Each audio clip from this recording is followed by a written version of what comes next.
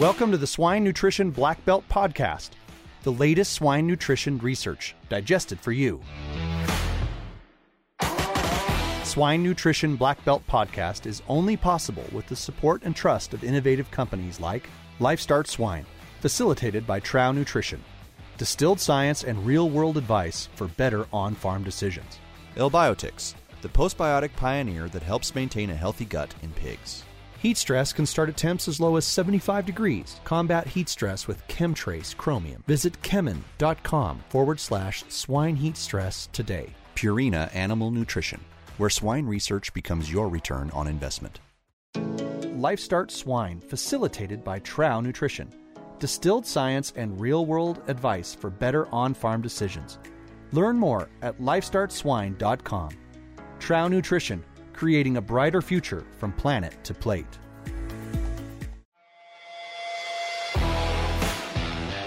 I'm your host, Clayton Chastain, and today we have with us Dr. Andres Gomez. He is a microbial ecology professor at the University of Minnesota. So Andres, would you mind telling us a little bit about yourself and what it is you do? Sure. As you said, I'm an assistant professor. I work mainly in microbial ecology here at the University of Minnesota in the St. Paul campus.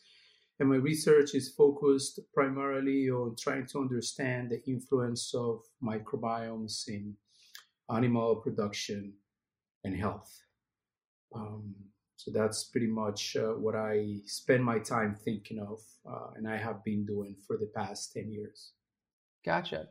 So unlike the typical format that we've done in the past with this podcast, we're going to switch to a more topical discussion rather than a particular study for those listening. So, Andres, some of your work looks to be focused on studying enterotypes. Could you explain what those are and why enterotypes are important for the swine industry? Sure. The gist of my research focuses on investigating the factors that shape the microbiome of food animals, specifically piglets. I'm very interested in early life. And we have come across this phenomenon which started about 10 years ago or 20 years ago in the human space, which we call enterotypes. So enterotypes are basically specific microbiome configurations observed in a population that may not be related to specific differences in diet or environment or genetics. So it's like having a population of piglets, it could be within the same facility, assorting into 3, 2 or 4 different groups, which have a very unique microbiome configuration, usually dominated by high abundance of 1 or 2 specific bacteria. That's what enterotypes are. So from what we were talking about earlier, it seems that we don't exactly know what causes the piglets to have certain enterotypes, because they could be in the same barn, so thus the same environment, eating the same diet, come from the same genetic line, but there's still a bunch of different ones prevalent. Is that correct? That is correct. So that's why it's so mysterious and potentially, fascinating and useful, because we don't know what's triggering the assortment of different piglets within the same population, same facility, same farm or building, if you want to, into different enterotypes. And this is something we've observed both in our facilities, which is an academic research facility, but also in commercial settings. So one of the things that we're trying to understand, and I think what would be more relevant for the swine industry, is to elucidate if those enterotypes have any effects on performance and health. We don't know that yet. We know that enterotypes exist. We know that some piglets, randomly have higher abundance of, let's say, Prevotella or Bacteroides or Ruminococcus, but we don't know the implications of those enterotypes or the abundance of those specific bugs on piglet performance and health. I think that would be a game changer if we are able to tie, the presence of those enterotypes to specific physiological parameters in the context of production in pigs. So, I mean, there's been multiple studies that have shown like certain, especially when you're looking at like fiber, for instance, that can like manipulate the gut microbiome a little bit. Is there any evidence from your work or work that you've looked at that shows that these enterotypes can be manipulatable or can like be able to intentionally switch it from one enterotype to another? Well, that's what we're trying to investigate, but there will be a second stage on the study. Right now, we're trying to see if the presence of those enterotypes are associated with specific physiological or productive parameters in the piglet. If that's the case, then we have to think of, as you say, how to manipulate those enterotypes to shifting a certain group of pigs from an enterotype that may not be characterized by the best productive traits to one that is highly efficient. But again, that will be a second stage on the process, because right now what we're doing is trying to investigate if the enterotypes are in fact associated with performance. Right. Another thing that is interesting is investigating, and that's something that we're trying to look in more detail right now, investigating if the effect of feeding interventions or additives that are geared towards improving health changes depending on the enterotype of the piglet. So in other words, if you're given a prebiotic or a probiotic in your facility, and then we know that the pigs in your facility are sorted to enterotypes, we want to know how effective would that probiotic or that feed intervention be. It can be many other feed additives. How effective those are depending on the enterotype of the piglet, which might be, again, a very important information, not only for farmers, but for those of us interested in investigating the effect of feed additives to improve performance and health in the animal production space. Gotcha. So like, for example, just to make sure I'm understanding that correctly. So if you have like enterotype or pigs with enterotype A and pigs with enterotype B, in theory, like pigs with A could respond super well to this additive, but pigs with B might just like not respond at all. Is that kind of like the theory behind that? Exactly. And this is a hypothesis that has not been proven yet, and that's something that I'm interested in. And this is very important because if we know that piglets in enterotype A do not respond that well to this probiotic or prebiotic or, I don't know, ferment additive or whatever, then the idea is, okay, so if these pigs are not responding in the same way to the same additive, then should we change in the dose of the additive? Should we change in some characteristics of this pre and probiotic?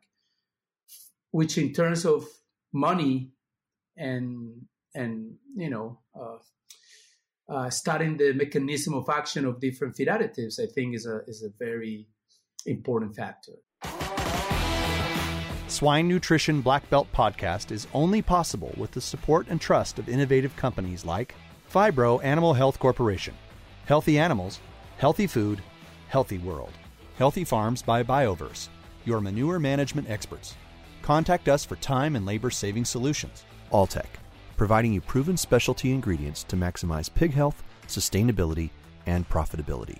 Novus International Inc., a leader in swine nutrition solutions driven by science. DSM Animal Nutrition and Health is shaping the future of piglet care. L-Biotics, the pioneer postbiotic for digestive health in pigs. Brought to you by Adair Biome. With over a century of experience in postbiotics for digestive health, L-Biotics contains heat-treated lactobacillus cell bodies and their metabolites. Stable by nature, L-Biotics can be easily stored and incorporated in compound feed. So it seems like since we're kind of at the beginning of studying this, or it's like kind of brand new because we don't know how a lot of the stuff works, you talked about some of the stuff that would be good ways or good directions to go, testing additive response or testing, trying to figure out how to manipulate them or see which ones are good for pig production. So in terms of what you and your lab are particularly doing right now, which do you think of those options, or maybe one that you haven't said, is kind of like the next step for you in particular, in terms of like what studies you're going to run next to determine how these work, I guess? Yes. So we have a couple of studies in which we are studying the effect of different feed additives, particularly additives similar to pre and probiotics, right, which are very popular right now in the industry. And in those studies, we tend to see that it is possible that the effect of the enterotype or the signal that the enterotype gives you, it's probably greater or bigger than the signal or the effect of the specific feed additive. So what we want to know is whether those feed additives may have a particular response depending on the enterotype that you have. Again, we don't know if it's good or bad, the presence of enterotype, but I think that's where, let's say, the future or more research on enterotypes, at least in my perspective, should be focused. There's other studies that have shown that, the presence of an enterotype is also associated with, let's say, the production of bacteria that are associated with generating short-chain fatty acids like butyrate or acetate, right? Those short-chain fatty acids are very important for the energetic landscape of the pig, but also as signaling molecules to guarantee the homeostatic functioning, at immune, but also at metabolic levels. But again, there has not been a study that systematically proves that the presence or absence of one enterotype is associated with greater or lower physiological performance, whether that's, winning weight, finishing weight, etc. I think that might not be the case, but what we are interested in, again, is improving whether the efficacy or efficiency of different feeding strategies, diet formulations, or feed additives is dependent on the presence of those enterotypes. Gotcha. Well, that's all super interesting because I wasn't very knowledgeable about these. So I appreciate you coming on the show. I think that's all we have time for, but thanks for taking time out of your day to talk with us. Sure, absolutely. Thank you. And to everyone else, thank you for listening to the Swine Nutrition Black Belt podcast. Please visit us at swinenutritionblackbelt.com and don't forget to subscribe to our podcast channel so you won't miss out on the next episode. See you next week. Hey everyone, I hope you enjoyed this episode, and we are constantly on the lookout for the latest updates in swine nutrition. And if you have a swine nutrition related research trial that you would be able to share on our podcast, please send an email to nutritionblackbelt@swineit.com, and we would love to talk about your research. See you later.